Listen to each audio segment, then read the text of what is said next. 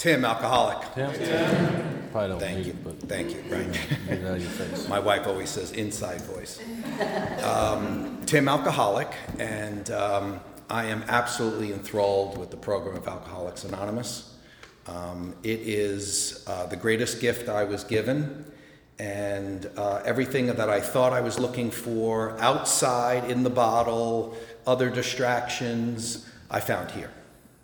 And my spiritual journey started from my gift of desperation. My gift of desperation was my alcoholism, my bottom, and it was via that willingness, that surrender, that put me on a path. And I'm a class of '05, and I couldn't envision my life any other way than the way I perform it right now. And with that, I'll just start off from the beginning. One of my earliest memories was age 5. I was already a problem child, and I remember I was being escorted by my father back to the hospital I was born in Manhattan. And I remember he had let my hand go, and I was like lagging behind, and he was walking a little bit ahead of me. And I had already gotten a lot of feedback about my behavior at age 5. And, it crossed my mind that, like, something was up, like, this is the place I was born, like, they're taking me back. And we get in the elevator and we go downstairs, and it's a huge stadium seating type auditorium. And it's not the normal AA meeting spot, but they are setting up for an AA meeting. It's the group's anniversary, so they have a bigger space. And a guy walks up to my father. My father's in the program. Father, same name. Says, Tim, Joe just got brought in yet again. And at age 5, I thought something had happened to him. He had gotten, beat up or mugged or something, and it wasn't until later on in my career that I realized this was the group's chronic slipper. And he was back in the hospital, in the ER for detox yet again. I was also struck by how everybody knew my father. Like, they're all setting up balloons, and they're doing all this. And women over here, and guys are over there, and they're like, everybody knew my father. And I was like, wow, I thought my father was a little introverted, he didn't talk too much, but like these guys are like really working with him.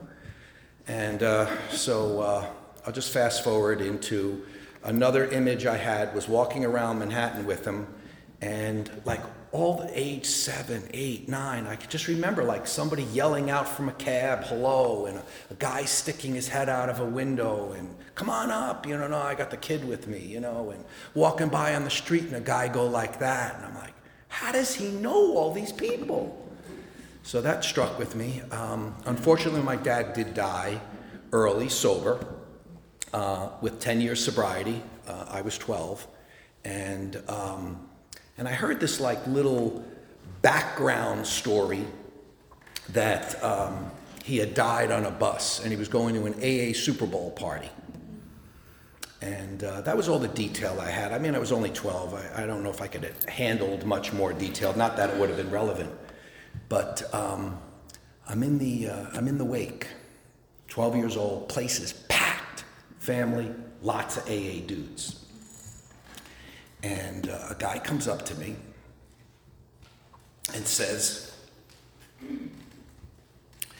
your father told me all about you, and shook my hand. He emphasized the all. And this beam of shame came inside of me of the family secrets were out there. And that was something that like way back in my subconscious. And soon after that, again, at age 12, I'm on a vacation in Puerto Rico with my aunt. And somehow I get away from her, and I'm down on the beach, literally in the sand. And I meet some other boys, and they're drinking rum. I weasel my way in on this thing, and like we're passing the bottle around. And one dude turns to me and he goes, how old are you? I said, 12. He says, give me that back. These guys were probably, 15, 16 or whatever. They were like, what are you? Get out of here, So these are, prominent images for me. I was never like playing in a park or something. It was always like something related to booze or AA. So my drinking career started around there, and I escalated to daily types of, drinking or hunting for drinks right up through age 16. So from 12 to 16, these are my early years of boozing it. And during those years, I had been brought in front of the family court, the magistrate, whatever the hell they call them, 3 times. And on the third one, I was just about to turn 16, and which would have made me an adult then, and it was like a serious charge. I'm not even going to tell you what it was. All right, it was grand theft auto. And he's like, what are we going to do with you? And I'm like, I don't know. And he says, well, first of all, you got to go back to high school. And I'm like, not even going to high school. And I commit, he won't do anything on this go around. I commit to going to high school for, age 16 to 17. I do the math real quick in my head, and I'm like, wow, this is a losing proposition. If I start high school now, I'm going to be like 20 when I get out of here. This is not a good plan. I didn't negotiate this well, and I decided I'm going to go into the service. So 16 and a half, I start taking the test, fill out all the pertinent paperwork, and my caregivers are more than happy to send me away. I'm going to digress for just 1 second. The reason why I said caregivers was I did not live with my mother. My mother and father broke up at basically my 1 year of age, and went their separate ways. And my mother thought it best for me to live with my grandmother. So I had this resentment. I wouldn't have been able to identify what the emotion was, but I had this emotion, and that was part of what I now know as the way I then started to behave socially. Like, maybe if I act in a particular way, we can fix this. And then with my dad dying, it was like this double whammy, like, holy crap, I'm screwed.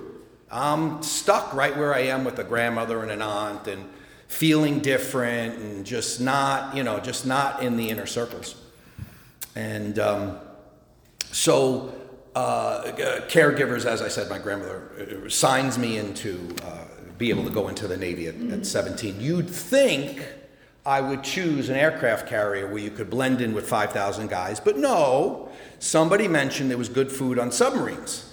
So the other part of that, there's only 120 guys on that, so I stood out. So my antisocial behavior via booze, I was that guy. Miss ship's movement, they tell you to go this way, I'd go that way.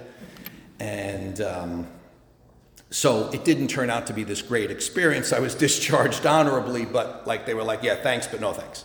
So after, I had a 3-year enlistment. I had a 4-year enlistment. They made it a 3-year enlistment if you went on to submarines. So at 2 years and 3/4. So at that time I was living in another state, and I started living, I was basically homeless then, and I started to live with a woman who had a few kids. And a big age gap, I think it was 18 years or something along those lines. And I'm partying and hanging out and doing my thing, living the selfish, self-centered life. And at some point, I must have concluded that there's better stuff to do, and I rented my own apartment and I moved out. 2 months after I move out, she calls up and says, I'm pregnant. And I'm like, oh, God. I had a big decision there. The decision was to be an adult, to be a dad, to be selfless, but I chose the party life. And I was like 21. And that was an opportunity after I got sober to make an amend that was probably the most healing amend that I made. But I'm living this party life, and then it starts, all the adult stuff. DWI number 1, DWI number 2, driving after revocation, writing bad checks, shoplifting. It was getting worse and worse and worse, and plan became a geographic. And I had been holding back going back to New York because half of the guys I grew up with were already dead. So I was 24 by then. These guys were, like wild. And I didn't want to go back into that environment.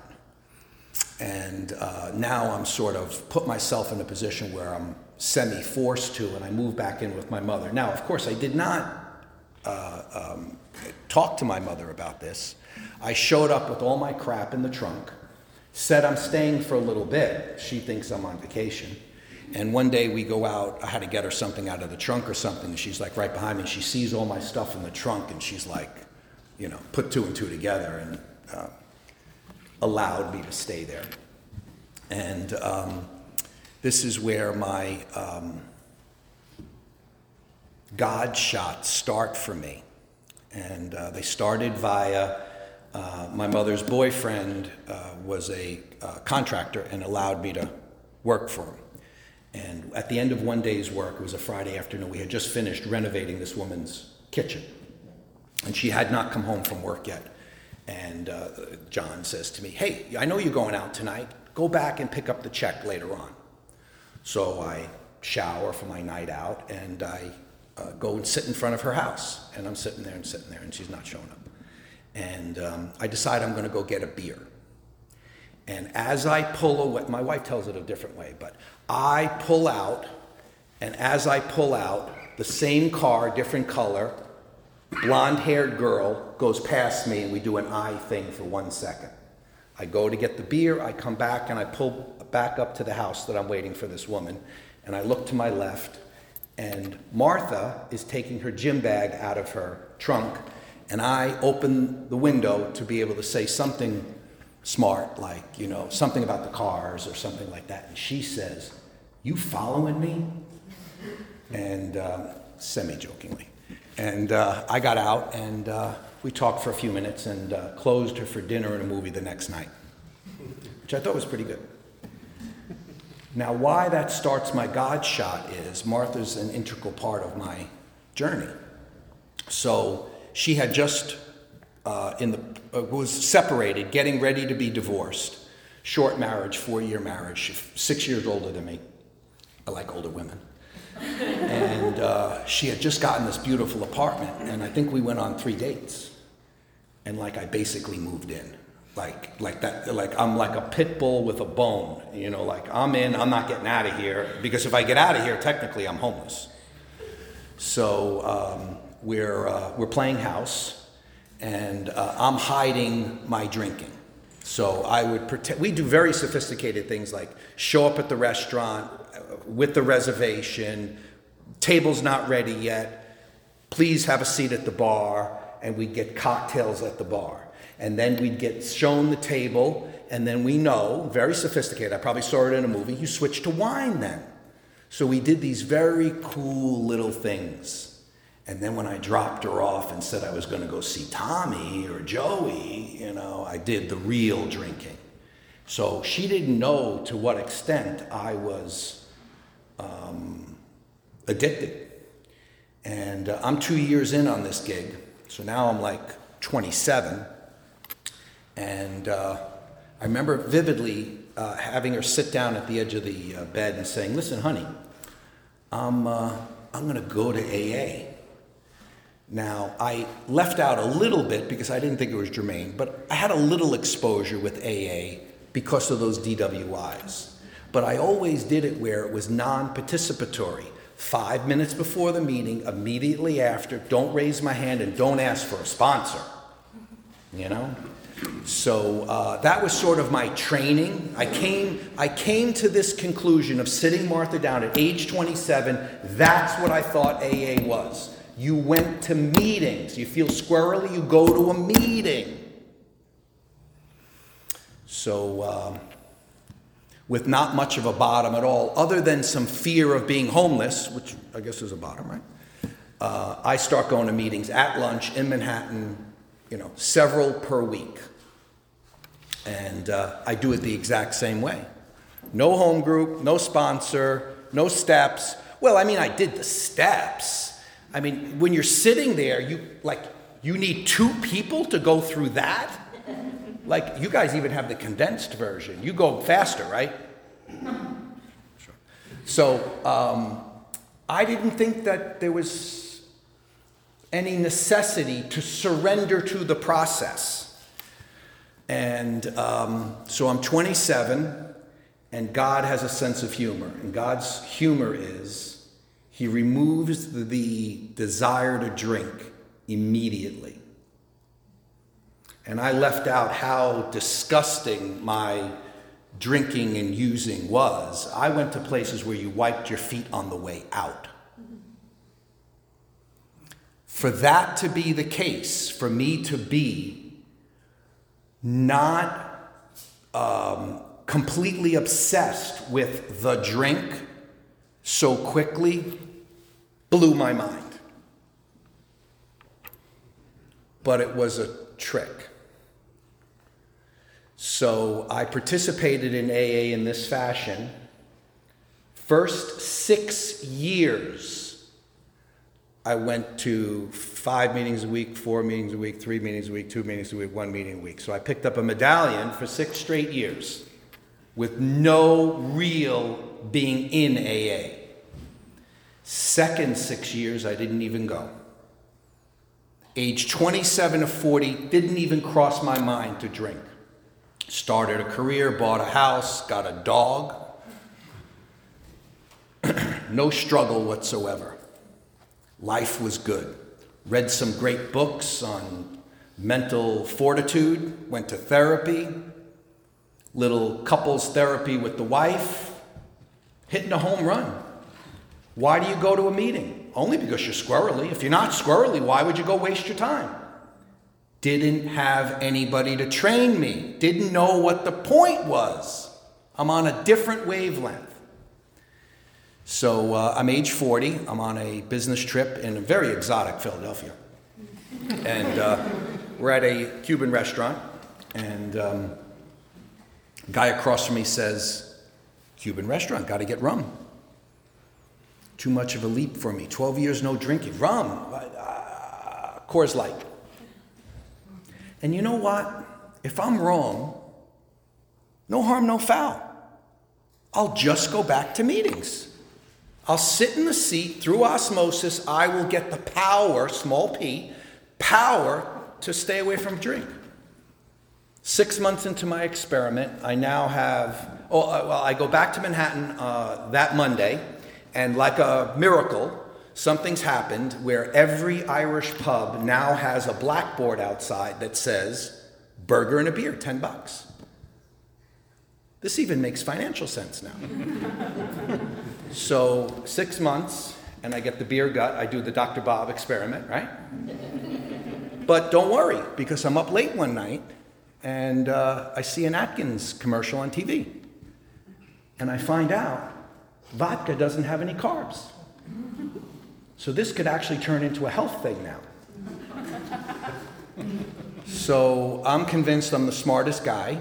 I start walking around with Poland Spring bottles of water that have vodka in them, and I'm walking around seeing clients. And as I said, I'm 6 months in, right, and then I go to vodka. Now I'm a year into this experiment, and I go, oops, made a mistake. And I go to one of those meetings that I was going to in the past. Didn't work. Next day I had a drink. Tried it again. Didn't work. Again and again and again and again. So that whole next year, it's all failures in AA. I don't like failures adding up. So I give up. I am now at the point where I think it's punitive. God is actually teaching me a lesson. And for 1 year, I'm in this hopeless state where I'm just riding the train to the last stop. My last drink is in Smith & Wolenski's steakhouse. And we've taken over the restaurant. And At the last minute, I've been told I don't have to go. My client canceled. I can go do my lunch on my own, which I do. And I see Sean, the bartender, who knows me well. And I get the call at about 2 o'clock, and it says, a lot of guys have left. We need people back here to entertain. We got to keep this thing going. It's a party, Tim. You got the right guy. I'm in a cab. I'm up to Smith & Wollensky's. I walk in like I'm going to put the place on fire. And my boss has his card up on the bar. And I start buying drinks for everybody standing at the bar. They moved from the restaurant into the bar now. We're all standing. There's at least 40 people. And a couple of people that are not even with us. And the bartender's giving me the eye, because he sees that I'm just like, I'm going over the top. And these guys over here, they're not even with us, get them drinks too, So the next thing you know, I'm in a fight. Well, I mean, that's not really true. The other guy's in a fight. I'm on the floor. And we're both ejected from the place. And a couple of the guys that I worked with were probably bored with the party by then anyway. But we went over to another bar. And I remember my last drink being ordered for me. And I remember taking it and putting it to my lips. And I couldn't drink any more that night. Literally and figuratively, I couldn't drink any more. And I remember putting the drink down, faking like I was going to the bathroom, went off on my way. Next image I remember is being awoken by a police officer. It's about 11 o'clock at night. He's pushing me with his foot. And I've passed out on brownstone steps. It's not lost on me that these brownstone steps look exactly like 182 Clinton Street. So I'm on these steps. He's pushing me. He's not allowing me to talk my way out of it. I told him, don't worry, I'm leaving in a minute. He says, no, the lady called. Give me your ID. And the fear of God came through me. Now, I left out a lot of police interaction. This was not a big deal for me. What was a big deal was this guy was going to bring me to the precinct and call my wife and tell her that I've been drinking. I've been hiding this for 3 years. It's been my most energy-absorbing thing I've been doing. And it's going to be over in 3 seconds because of this guy? The fear of God was amazing to me. That was a big deal for me. I'm a liar. And he's got his hand on the top of my head, and he's pushing his knee in the back of my knee to put me in the back of the police car. And I'm not resisting, but my body's just not working right. And out of the corner of my eye, a guy rides by in a 10-speed bike. And he looked exactly like a bike messenger, if you know what that look looks like. He swoops back around and he says to the cop, I'm in AA, I'll take care of him. Now, I don't know about you, but cops are not called to the scene. Me, dressed fully in a suit. This guy's got short pants, a beat-up 10-speed bike, long hair, cut off thing, looks like he lives on the East Village. You don't turn these two, the liability alone could be just astronomical. Guy ends up dead, on the front page of the next day. But God was in the picture here, so that made this make sense. And he turned me over to this AA messenger. Now, the AA messenger did not beat me up with his big book. He did not tell me, here's my number, call me tomorrow. He didn't ask for my number. He made sure I was safe and I got on that bus. And he told the driver where I was going, told him where I was, where I was getting off. And I walk into my house, I look my wife directly in the face, and I said, I wasn't drinking. And I passed out, woke up in the morning, I'm sitting on my lazy boy chair with an ankle injury, my glasses are all screwed up, and I'm down in the basement trying to wire them back together again. It's not a pretty sight. And I'm sitting in that chair, and she's getting me ice for my ankle, and an intuitive thought came to me. Not me, an intuitive thought came to me, which was, if I'm not honest with my wife, this will not end. Honesty. Step one, honesty. And that doesn't do me any good if I don't have the courage. But because of that willingness, because of the surrender to that intuitive thought, not resisting it, I then had the courage to say, hon, I've been drinking for 3 years. And she's a little discombobulated, but neither here nor there. I go to that same meeting, that was Saturday. I go to that same meeting that had failed me repeatedly, that I had given up on.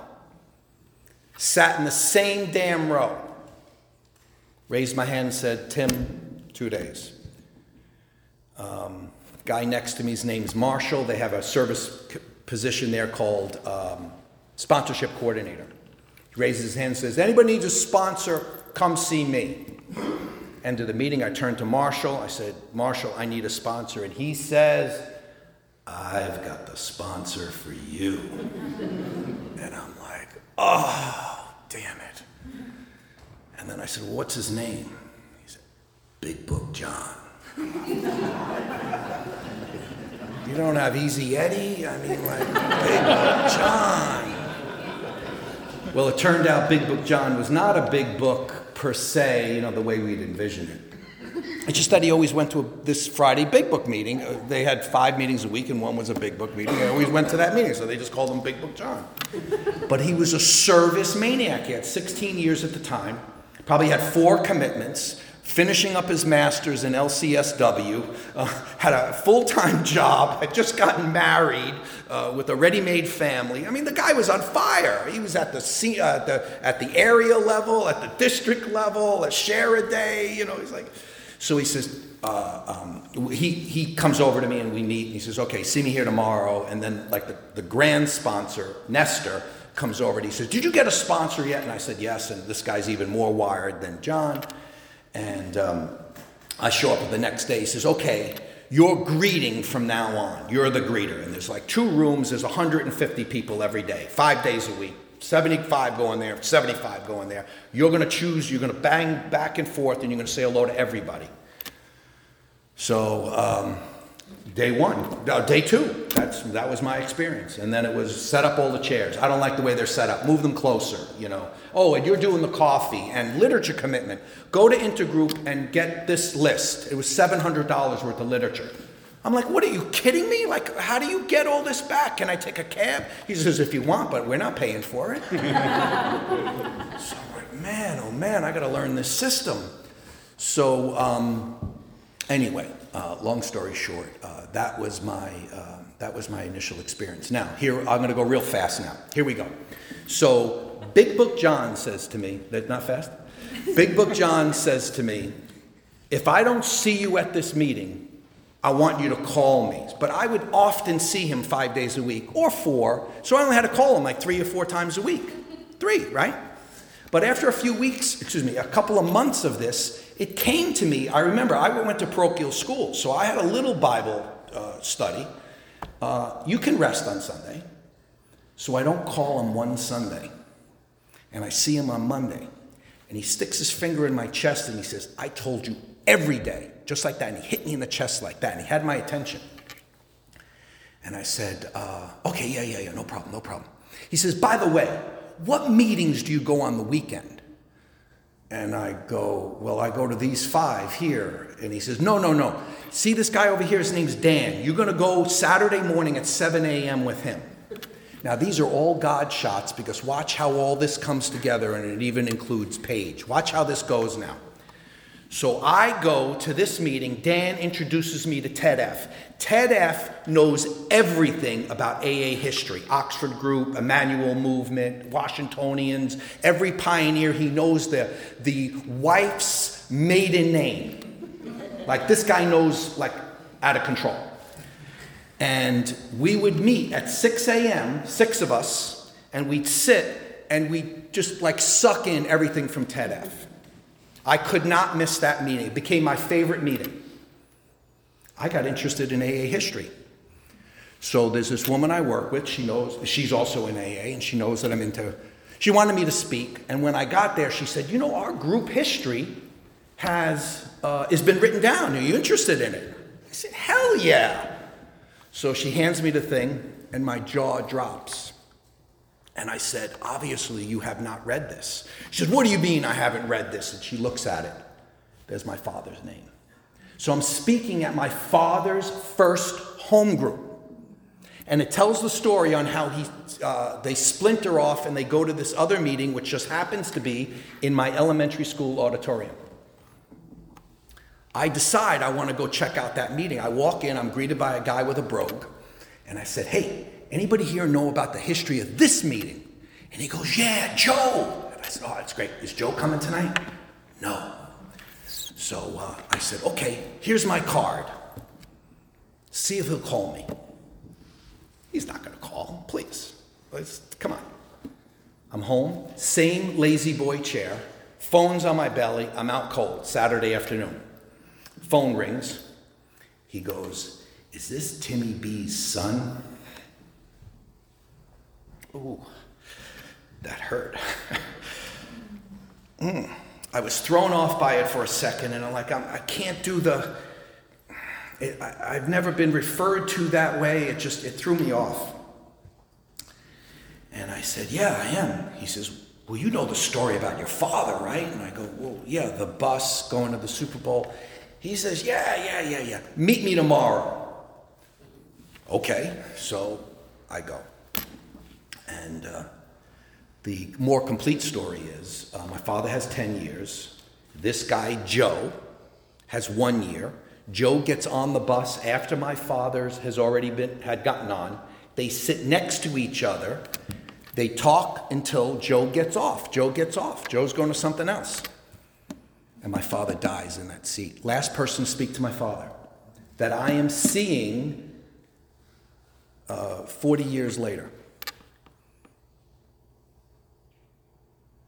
Doesn't stop there. This assures me that I'm on a spiritual path. I am wiring into AA, and the more I don't resist it, the more that is available to beam into me. I've cracked my chest open, and I'm just a sponge. And so, as I said, I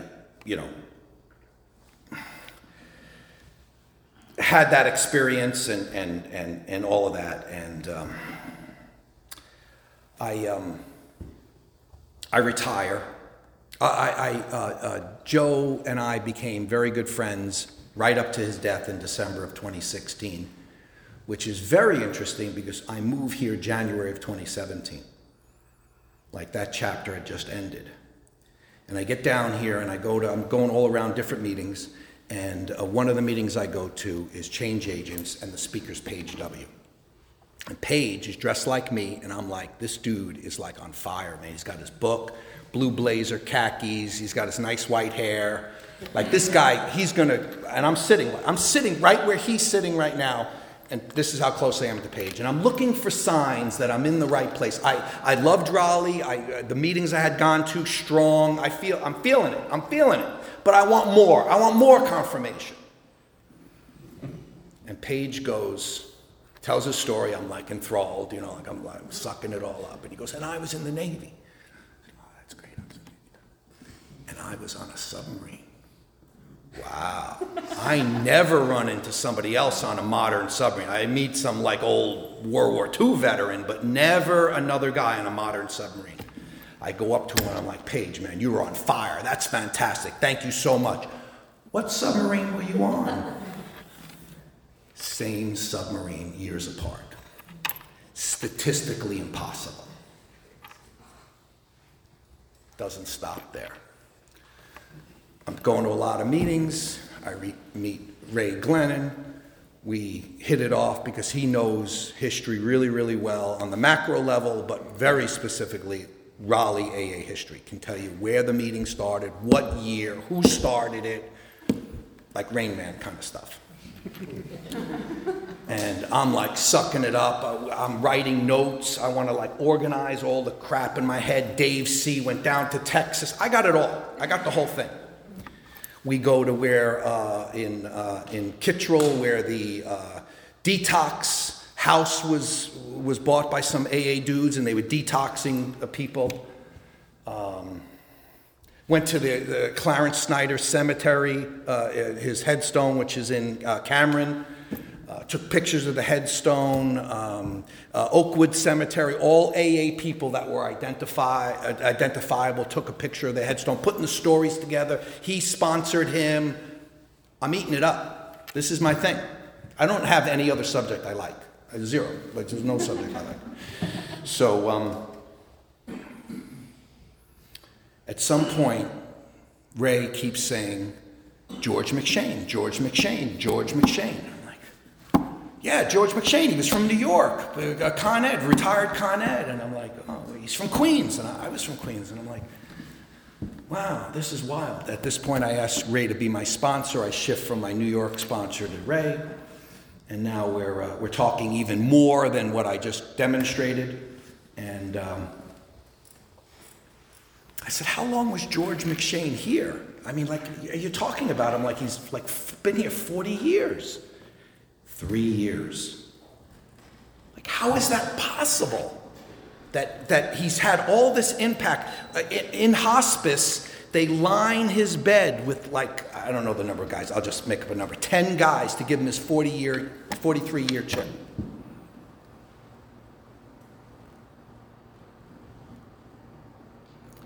I go to the convention, and it's like 2019, and I see a dude from AA New York. And I'm like, what the hell are you doing here? He says, oh, I'm with my sponsor. I said, oh, who's your sponsor? And he said who his sponsor was. I don't know that name. He says, oh, no, he's from South Carolina. Again, why are you here? And he said, Dave C.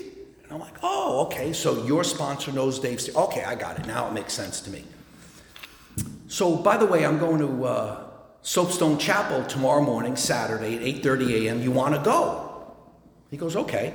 On the way home, intuitively, something tells me to text him and remind him that I have 2 extra seats if he wants to invite anybody. He invites the sponsor. Sponsor sits in the front seat because he has more years. He sits in the front seat. But the beauty of that is now I've got his ear. And I go, where are you from? He goes, Queens. I said, I'm from Queens. He says, well, where did you live? I said, 87th Street. He says, so did I. I said, no way. So I'm not going to tell you one little piece of that story because it's not as good as where we're going. So Ray won't stop with this George McShane crap. And I turned to this sponsor. I said, my sponsor won't stop on George. He says, oh, George McShane, I knew him from New York. He was great. Blah, blah, blah, blah. He told me all the meetings he went to. One of them was my father's meeting that I told you I went to see, and the guy wasn't there, and Joe called me later. And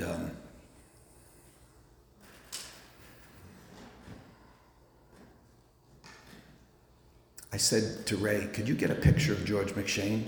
And he does. And I see the picture, and I vaguely know this face. And I said, can we get from Mike B. a recording of George McShane? He says, oh yeah, he spoke at the convention, whatever, a couple of years ago. I emailed Mike. Mike sends me a recording. Who do you think he is? He's the guy from the wake who says, your father told me all about you. Knew it instantly, knew the accent, the cadence. I asked Dennis, is that something he would say? He said, absolutely, you got him, this is the guy. Mind blower, connects me to my father all these years later. AA brings me back to my father. You'd think that'd be enough, right? No, I want more. My mom eventually got sick and had bladder cancer and decided not to do any treatment, and I think appropriately. And my brother and sister were taking care of her, and upstate New York. And I never go out on a Friday, Saturday, or Sunday night. That's Martha time. Oh, I married that girl. We're still together. So probably because of keeping open Friday, Saturday, and Sunday nights. So, but a guy asked a favor and said, will you speak in Nightdale on a Friday night? And he gave me like a 2-month window, a 2-month lead time. So talked to Martha, blah, blah, blah. She's cool. And it's an 8 o'clock meeting. I never go to an 8 o'clock meeting. It's like too late. Anyway, I'm doing it. I bring I brought one new sponsee with me, and it's 10 of 8. Oh, wait, I missed one part. So my sponsee says, why don't you write your story for the 5th edition Big Book? I said, they don't want me. They want the younger, they want more modern stories. They don't want my story. But then I decide I'm going to write it for me, not for them, for me. Like I know better, first of all, that's one. And two, like just the exercise, it was cathartic to organize my thoughts on this thing. So I write the whole thing. I'm there early for the Nightdale meeting. I'll bring it home quick. I'm there early for the Nightdale meeting. I'm in Starbucks, and I'm tweaking the last couple of lines. I finish, I close the laptop, I'm speaking to Denton on the phone. We happen to be talking about mothers. I go to the meeting, it's 10 minutes before the meeting starts, and I get a phone call from my sister. Mom passed 45 minutes ago. Know what I was doing 45 minutes before that? Tweaking the part of my story that involved her. It was the hardest for me to put into words because of the emotion of being left with my grandmother.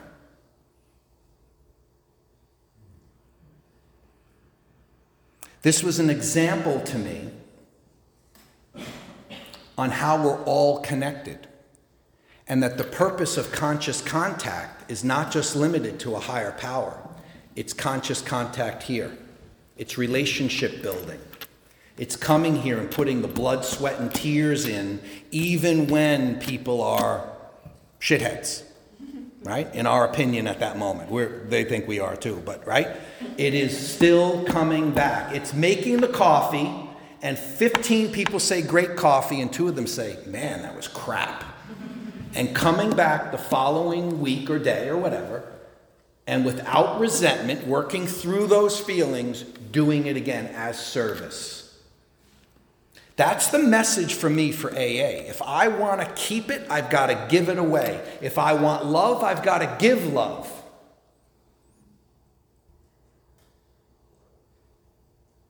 One of my most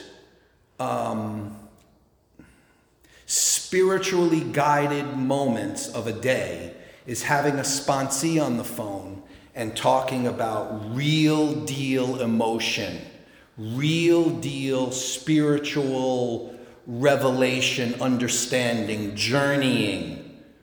And I think this recipe, and I'm a firm believer that the first 11 steps are really to prep you for good 12.